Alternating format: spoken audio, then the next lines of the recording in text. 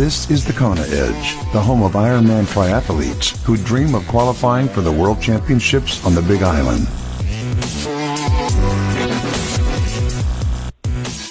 You're listening to the Kona Edge. Thanks so much for downloading and listening to the podcast. Don't forget, if you haven't left us a review or a rating on iTunes, please do. It's almost like our virtual tip jar. It's just your way of giving something back to us here at the Kona Edge. It really helps us grow the podcast and get in front of more people through the platform of iTunes. So if you wouldn't mind, I would appreciate it massively. Let's head back to South Carolina now to chat some running with Don Oswald. Don, welcome back. Nice to touch base once again.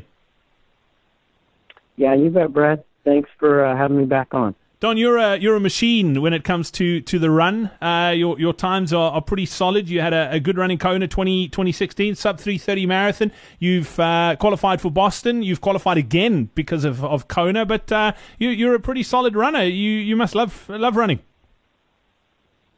I really do. Yeah, it definitely is the part of triathlon that I do the most, have been the most improved and love the most, I guess, definitely. I mean, having run at Boston, I mean, we spoke about it in the first chat with regards to lessons you've learnt, and it was in that race where you learnt a couple of valuable nutrition lessons. As far as running over the years, is there one or two things that you feel you've done that you can pinpoint that's given you the biggest gains, that's helped improve your run over time? I think the biggest thing that has really helped me is when I first started out, even before triathlon, I was just kind of in a running group. Just kind of, they would meet weekly and, run 5-6 miles, and it wasn't any kind of racing. It was just running for recreation, and it really helped me to improve, because on some points we would actually do kind of like a little 3-mile tempo run, or we'd do half-mile repeats or quarter-mile repeats, and just to see the improvement of fitness and in speed, it gets you excited. It definitely was fun, and I run a lot now kind of by myself, but in the beginning it was all with people. Excuse me. And that kind of made it fun, and it made it challenging, and you really kind of pushed yourself, harder around people than you would by yourself. I think early on that was important.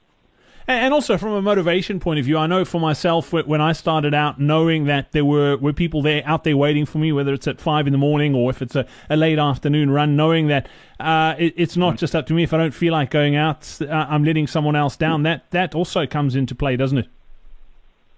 Yeah, you're totally right. It really does. And it kind of motivates everybody to just be there and to be a part of the group. It's a lot of fun. As far as your favorite sort of run workouts, you mentioned on the bike you love suffering. Or are you pretty much the same on the run? The harder the better? Yeah, pretty much. This year I talked to my coach about doing double run days. So I would run, kind of Ironman pace, 8-9 miles in the morning. The 7:30, 7:40 pace, and then I would run after work another 8-9 miles, and we try to push up the pace to 7:05, 7:10 pace. That was actually, we still did some long runs. I'm not saying that we didn't do any long 18, 20 milers, but those double run days were kind of fun, just to be able to get out there and know that it's, you're not out there for 2 hours, 3 hours. You're just out there for an hour and 15 minutes, hour and 20. And, come back 7-8 hours later and do it again. And that was a lot of fun. And I think even my coach had mentioned that, she learned, from that, it's okay to kind of split it up. And I think she will incorporate that into other athlete training as well. I find that interesting, and I'd love to dig a bit deeper there. What was your thinking behind splitting those runs? Was it a case of allowing you to recover better? What was the thinking behind doing it? Honestly, I followed Jess Thomas.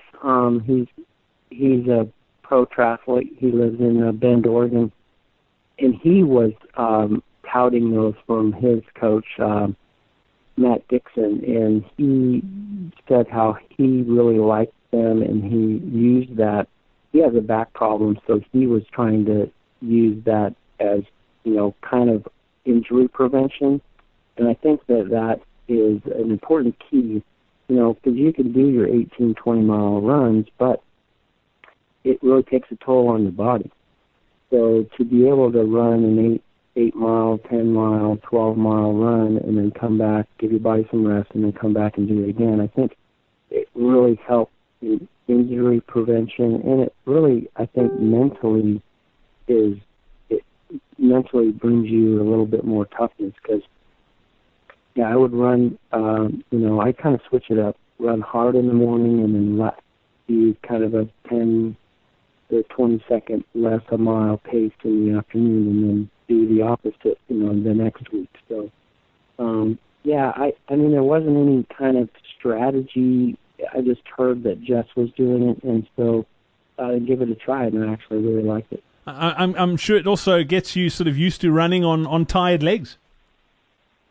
Yeah, definitely. It really does, and it's a little different than running off the bike. You got the long bike workout, you're running, but it was rare that I ran off the bike, 10, 12 miles in my training, and that gave me a chance to, run hard in the morning, get my legs tired, and then run, hard in the afternoon. And it definitely did. It really helped. Brilliant. Well, Don, thank you so much for your time once again here on the Kona Edge. Much appreciated. Look forward to talking nutrition with you next time out. Thanks for your time today. Okay. Thanks a lot, Brad. We hope you enjoyed this episode of the Kona Edge. Run like the wind. Our next free online running seminar is happening soon. Sign up now on thekonaedge.com/running seminar.